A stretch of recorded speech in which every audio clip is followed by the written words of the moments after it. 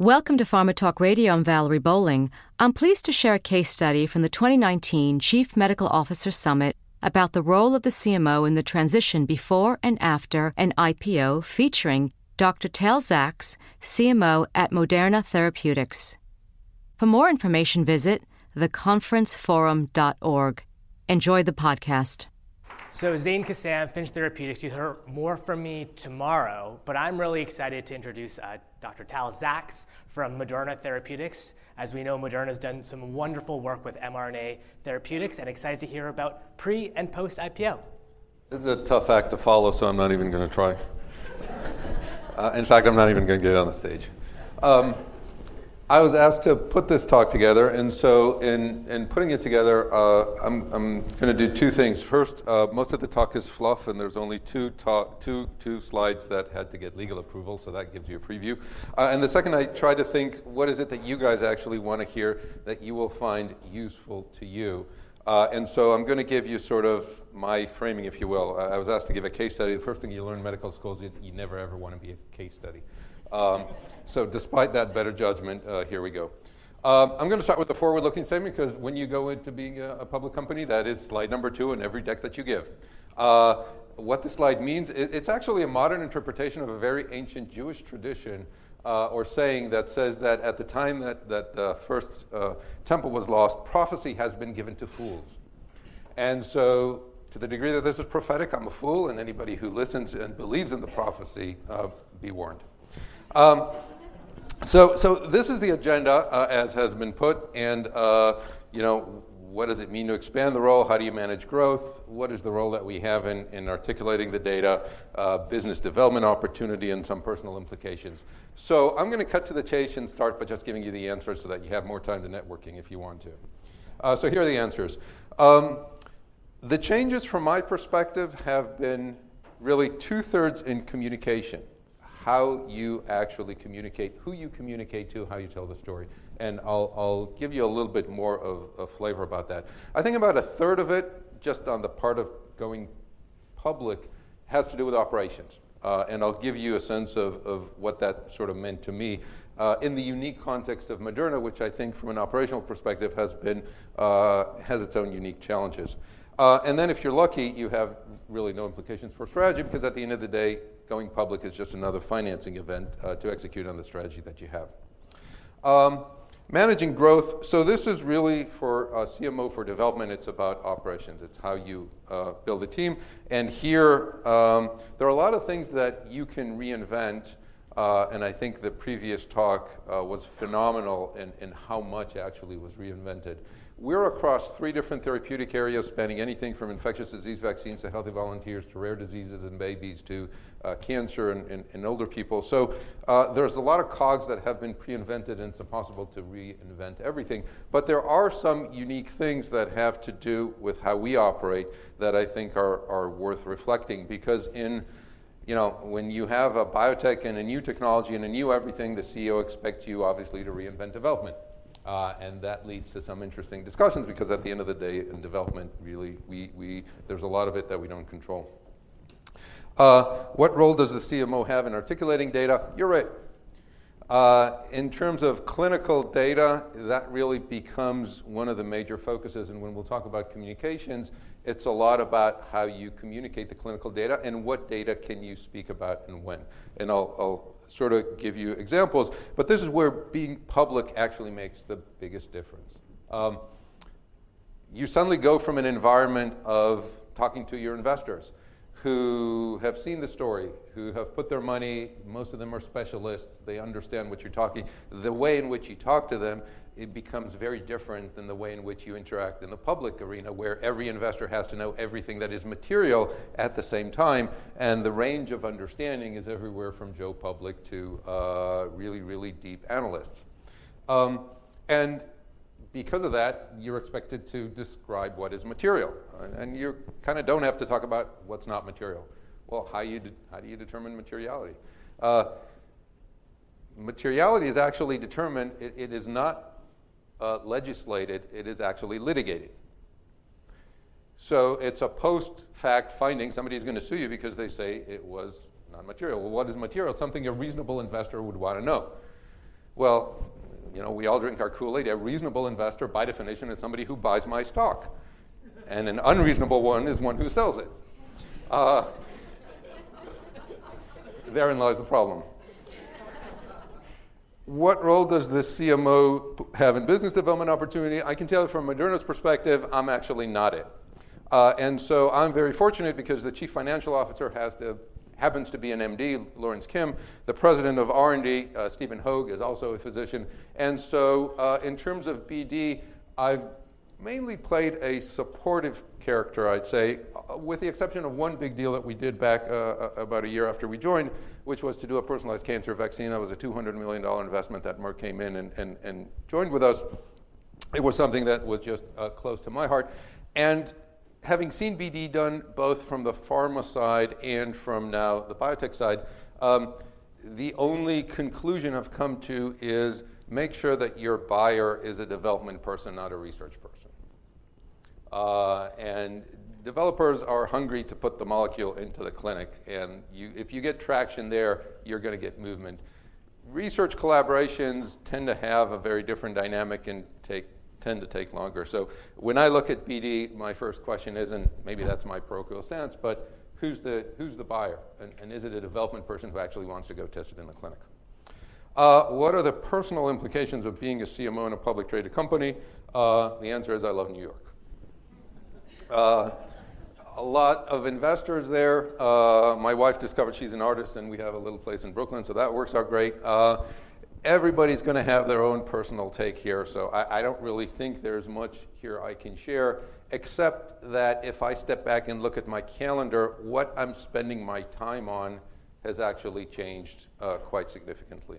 And I think any of you who make that transition will realize that both at the executive team level and in terms of what sucks up your hours of the day, it's a big change. And so you have to be ready for it. In a sense, you have to decide whether you're going to like it for the long run or not.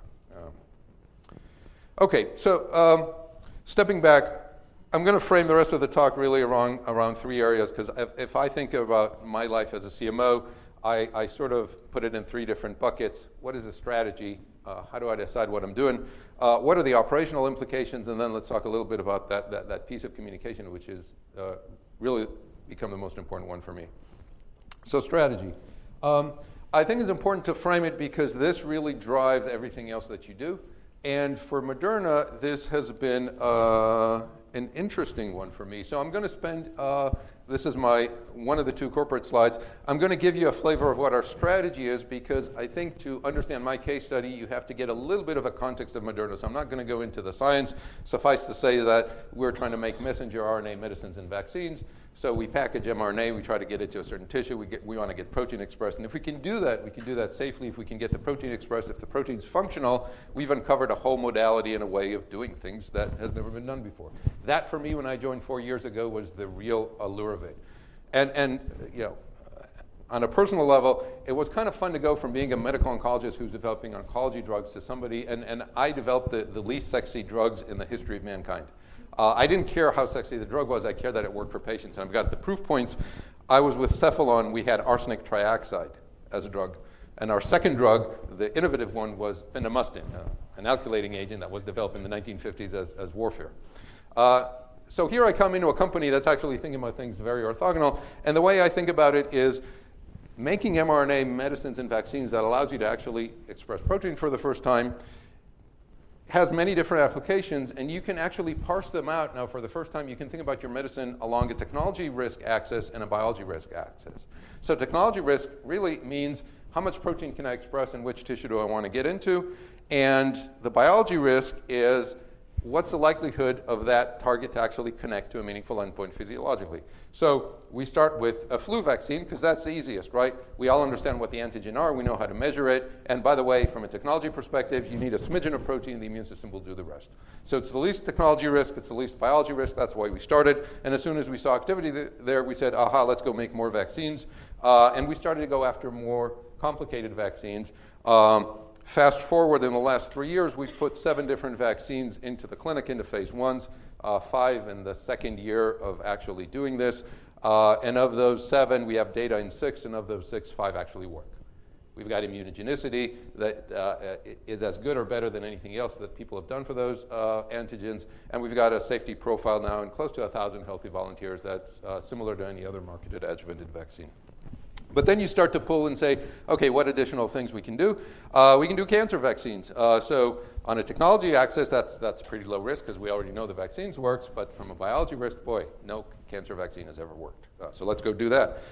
You can actually get paracrine effect. So if you inject mRNA locally into tissue, you get local protein production, and that leads you to do intratumor things, trying to wake up the immune system by injecting mRNA into a tumor. You can go in and inject VEGF into people's hearts to try and improve revascularization after myocardial infarct. Sounds science fiction, except AstraZeneca is already in phase 2 doing that. They're our partner on this program. We showed in a phase 1 that you can actually do this safely. You get protein locally produced. They're now actually injecting people's hearts after an MI, looking to see revascularization. It's based on pretty good preclinical data in the relevant models. And then you get into systemically. Boy, what if you could give mRNA packaged in a way IV that would go to the liver, and now instead of making protein ex vivo in 10,000-liter bioreactors, you put them in the human body, and the human body is making its own protein. And so we started with the simplest biology risk, which is let's take an anti-infectious antibody. So we took an antibody against chikungunya virus from somebody who was infected, modified it to have a long half-life, and went and put it in animals, saw a great dose-response curve, good safety profile. We're actually in healthy volunteers today dosing people, healthy people, trying to give them the information to make an mRNA and a monoclonal antibody inside their body.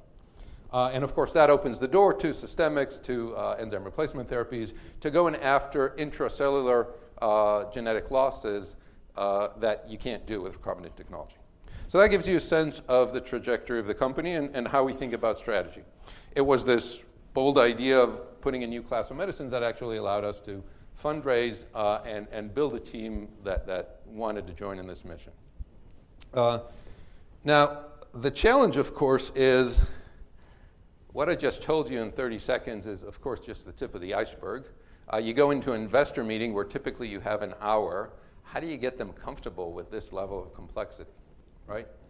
I just went through 4 years of de-risking, showed you 6 different modalities of medicine covering 4 therapeutic areas. Some of them are combination mRNAs that have their own things.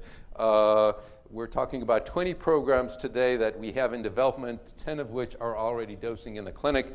We've gone through G series of financing, every one of those. You had to kind of tell the story again. And we've executed very rapidly into the clinic. So the strategy and executing on the strategy actually, in our case, has led to a super complicated story to try and tell and distill. And the more we execute and the broader we go, the more complicated that becomes. And investors, sophisticated ones who will spend enough time with you, will either believe you or not believe you. That's fine. At the end of the day, half the people buy your stock and half the people sell your stock. But packaging it in a way that's actually understood to a broad audience becomes a real big challenge. So that's strategy. Let's talk about then operations. So this is my take on it. Coming from pharma, what I realized is, boy, I had it good. I had regulatory, I had operations, I had legal, people were writing contract, I had statisticians, I had data managers, and I can go on and on and on and on. And I would just sit there at the protocol review committee as a connoisseur of a good meal, and you know, when you're in a French company, this was Sanofi, of course, a bottle of good red wine, and we talk about the protocols, right? It turns out that when you're in biotech, you actually have to cook. And you have to go and buy the ingredients. And that was a bit of a jarring transition for me. And it made me really think, okay, how the heck am I going to pull this off? And so I went around and asked, well, how have others solved this problem? And that's where I'm going to talk a little bit about the model of building your team and how you think about the operations of being a chief medical officer. Because at the end of the day, a chief medical officer in a biotech is it for everything in development. A chief medical officer in a large established pharma is probably just the figurehead for regulatory. And so in that transition, right, there's a lot of things that you actually have to accomplish. And then, of course, let's talk about what changes by going public. So this is what an early company operational model looks like in my book. I call it the spider web model.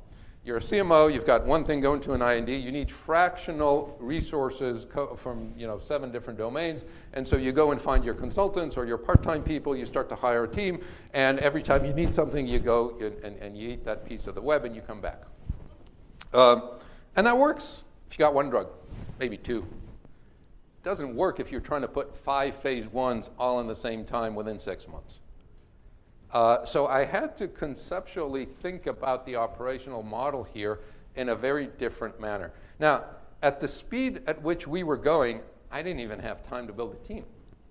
Right? We've got 1 hiring season in the year, maybe 2 if we're lucky, let's face it. Now's the time we all poach from each other. In September, those who figured it wrong maybe will come back, and that's about it. But when you're executing across this speed, how do you overcome that? So I actually had to step back and come up with a very different model. And so when you're in phase 1, with 1 to 3 phase 1s, what you typically do is you try to form a partnership with some CRO. If you have the time to grow and you've got a single molecule, you start to build a team, and you have time to build a team, then you really don't want to pay a lot externally. But if you're doing a whole lot of things in parallel, then you really want a different relationship with your CRO. Now, the problem with this is that one of us is an ant and the other is an elephant. Those relationships can go sour real quick. However, it turns out these days that elephants, half their food is actually ants. Biotechs make up about half the business of CROs these days because of the way the funding environment has changed.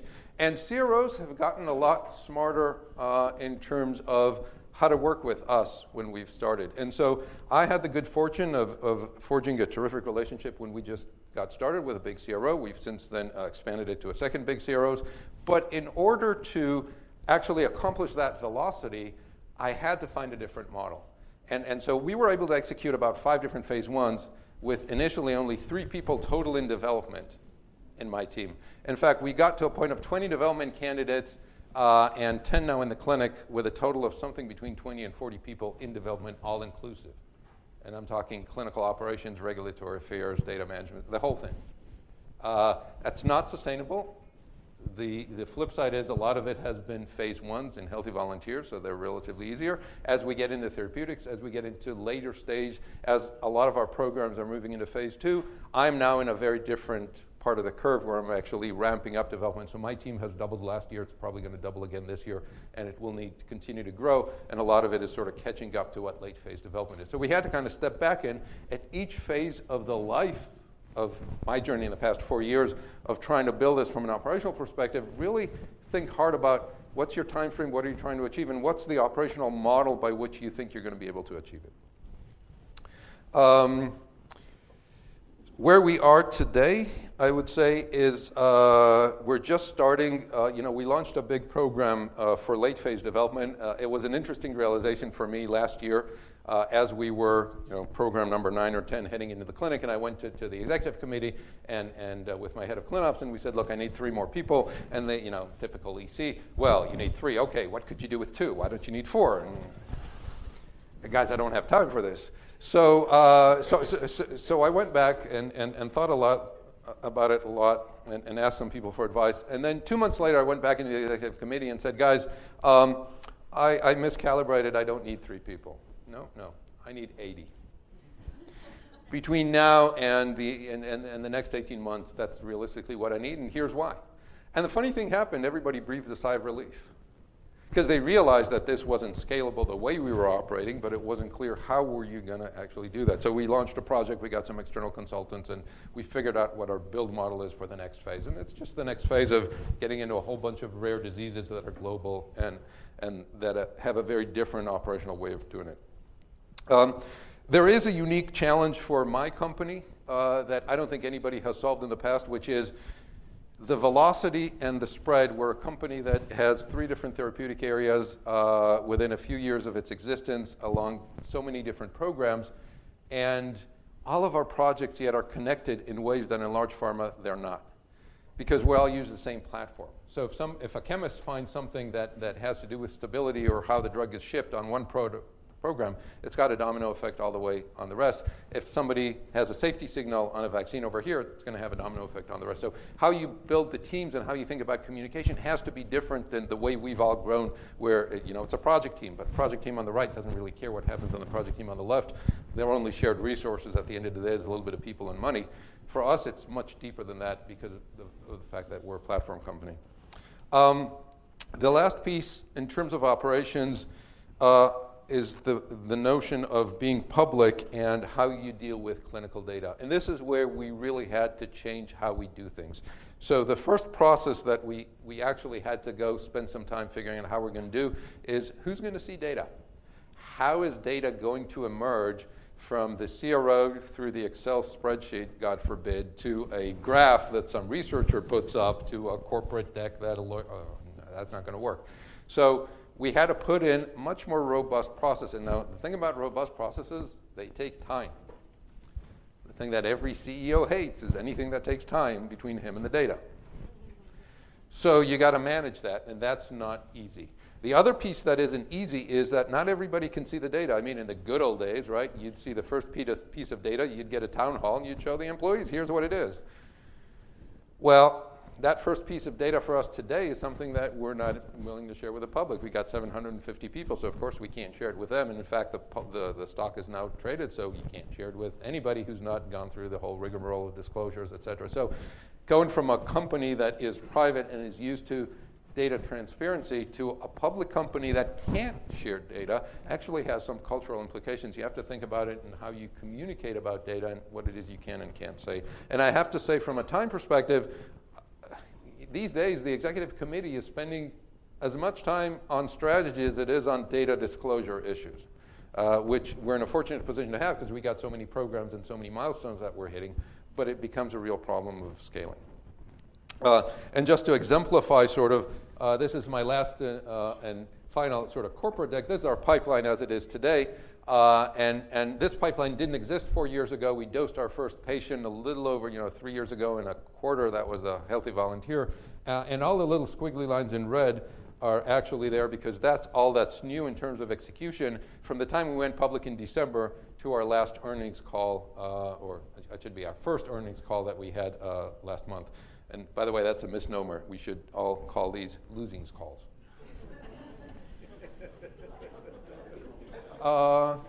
Let's talk about communications then. And there's enough time in my talk for Q&A, so please, I look forward to actually hearing what you guys care about. I was a fellow at a major medical institution, and I won't forget this young lady who came in one day. And as a fellow, you have this attending who's very erudite and knows the literature. And so we sit together. She was about a 35-year-old woman with metastatic colorectal cancer, and she came in with her father. And the senior physician sits down and starts to explain to them, you've got this stage and this grade and this histology, and there's 4 drugs approved and 3 experimental ones and 7 different combinations, and here are the data that speak to this. And he gave her this priceless half-hour, really erudite conversation about what the options were and the state of the art in the field, and truly it was worthy of ASCO. And she and her father were kind of nodding along, and yeah, we get it, okay. And so he finishes up, any question? No? Okay, we're going to go make a treatment plan? Yes, doctor. And he leaves the room, and I kind of hang around behind because, as a fellow, you want to make sure that you then, somebody has to connect the dots, right? And the woman breaks down in tears and looks at me and says, "Doctor, does this mean I have cancer?" She hadn't gotten, a single thing of that erudite half hour. And that's kind of stuck in my mind because I think the biggest challenge we have as physicians, which serves us well in this role, is our absolute need to modulate the message and what we need to communicate to different audiences. The best example I ever had was a physician in Philly, Fred Beauvais, terrific cardiologist who was a Navy diver instructor. I mean, this guy was just the Energizer Bunny. He'd go. And we go into a room one morning, and there's a patient lying in bed with heart failure, and suddenly Dr. Beauvais slows down. And asks the patient in a very slow voice, how was the Eagles game yesterday? And I kind of look at him and say, what happened? Is he having a stroke? And you can see the patient warming up to him, and they're having a very slow, thoughtful conversation. And as soon as we were in the room, Dr. Beauvais, tuck, tuck, tuck, tuck, tuck, he's back to himself. He did not have a stroke. He was actually talking to the patient in a way that the patient understood. And the ability to actually modulate what we say to whom we say, I think, becomes really the core tenet of thinking about what we communicate. And so, for me, really, the CMO going public, that big transition, my biggest takeaway has been it is about thinking and spending the time about what you communicate, how you communicate, and to whom you communicate it. Because your audiences are changing. You're going and talking to analysts. You're talking to very, very smart people who've read and listened and know every detail. And on the flip side, you're talking to people who have no clue, as we joke amongst ourselves. Let's start with, how do you spell mRNA? And for a lot of people, that's where you have to start. And so how do you get from there to the value proposition of the complexity that I showed you 2 slides ago really becomes our biggest challenge as an executive team. And so the other part that I am sort of finding challenging and interesting is, how much do you lean forward, as the lingo goes, right? Because the investors are looking at you. You are the person they trust to tell them what's what. Because you have that conflict of interest deep down in your heart between having to appease the business and having to appease your oath to tell the truth and do good for patients no matter what the outcome is. And everybody's got to calibrate it at a different place for themselves.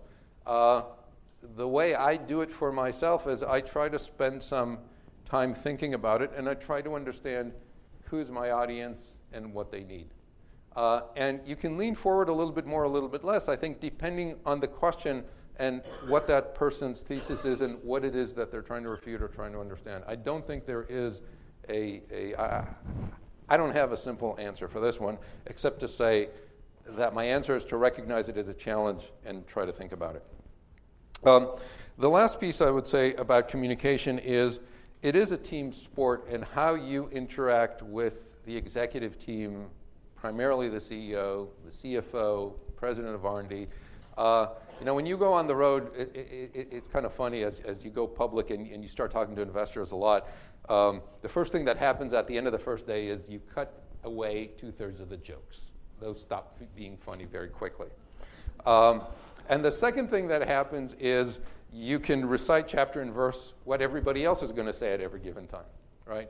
And so it becomes this melting pot in a way of distilling your story and communicating, which I found really to be a fascinating exercise to go through, and I think has helped us, now that we're public, really cement our message. The challenge for us, I think, is going to be, in the future with this magnitude of growth and data, how do we retain that at the executive team? And it's taken a lot of time to make sure that we all understand and we're all aligned in terms of the underpinning. So we have this piece of now material data we all agree is material. We need to go communicate about it. You have to spend some time actually aligning what are the key messages and how you think about that. It's not trivial. Tailoring the story. I think the best example I had here, I was very fortunate a couple years ago to be invited to give a TEDx talk. For any of you who have done it, it's really remarkable. If you haven't, go read the book on TED, the TED Talks. The guy who started it actually wrote a book on the process. And what I found fascinating is the process, because you're asked in a TEDx talk to distill everything you know and can talk about to 8 minutes. So I've already failed miserably because I'm going on, 25 minutes here. But that process of distilling it is actually an iterative one that takes a lot of energy and takes a lot of putting it out there against different audiences and seeing what they react to and getting feedback, listening to the feedback, which is a hard thing to do, especially for physicians, but reacting to that and then modifying your message. and then tailoring it. So the conclusion I took away from that is that the best way to do it is just to practice. And so when I got invited to give this talk, I said, hey, that's a great opportunity. What does it mean for me having gone through this? And I've got an opportunity to share it with you, and in that way sort of distill it for myself. So thank you all for being part of the journey for me, and happy to take any questions.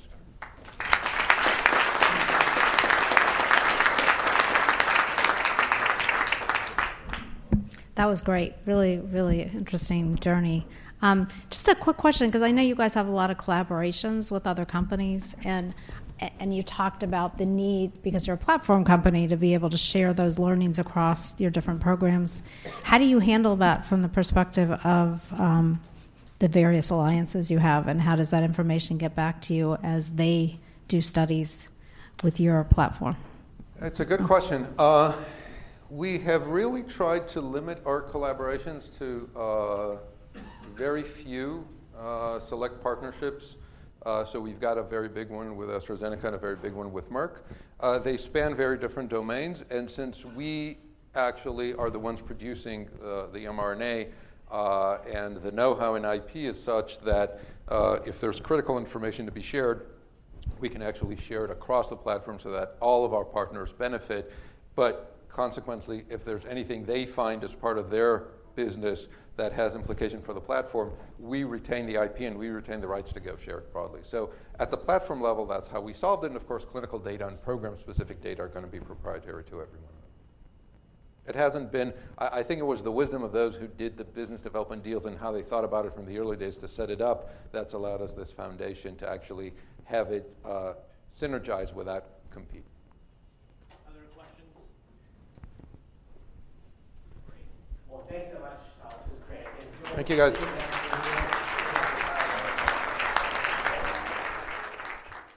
I hope you enjoyed the podcast from the 2019 Chief Medical Officer Summit. For more information, visit theconferenceforum.org. Thanks, everyone.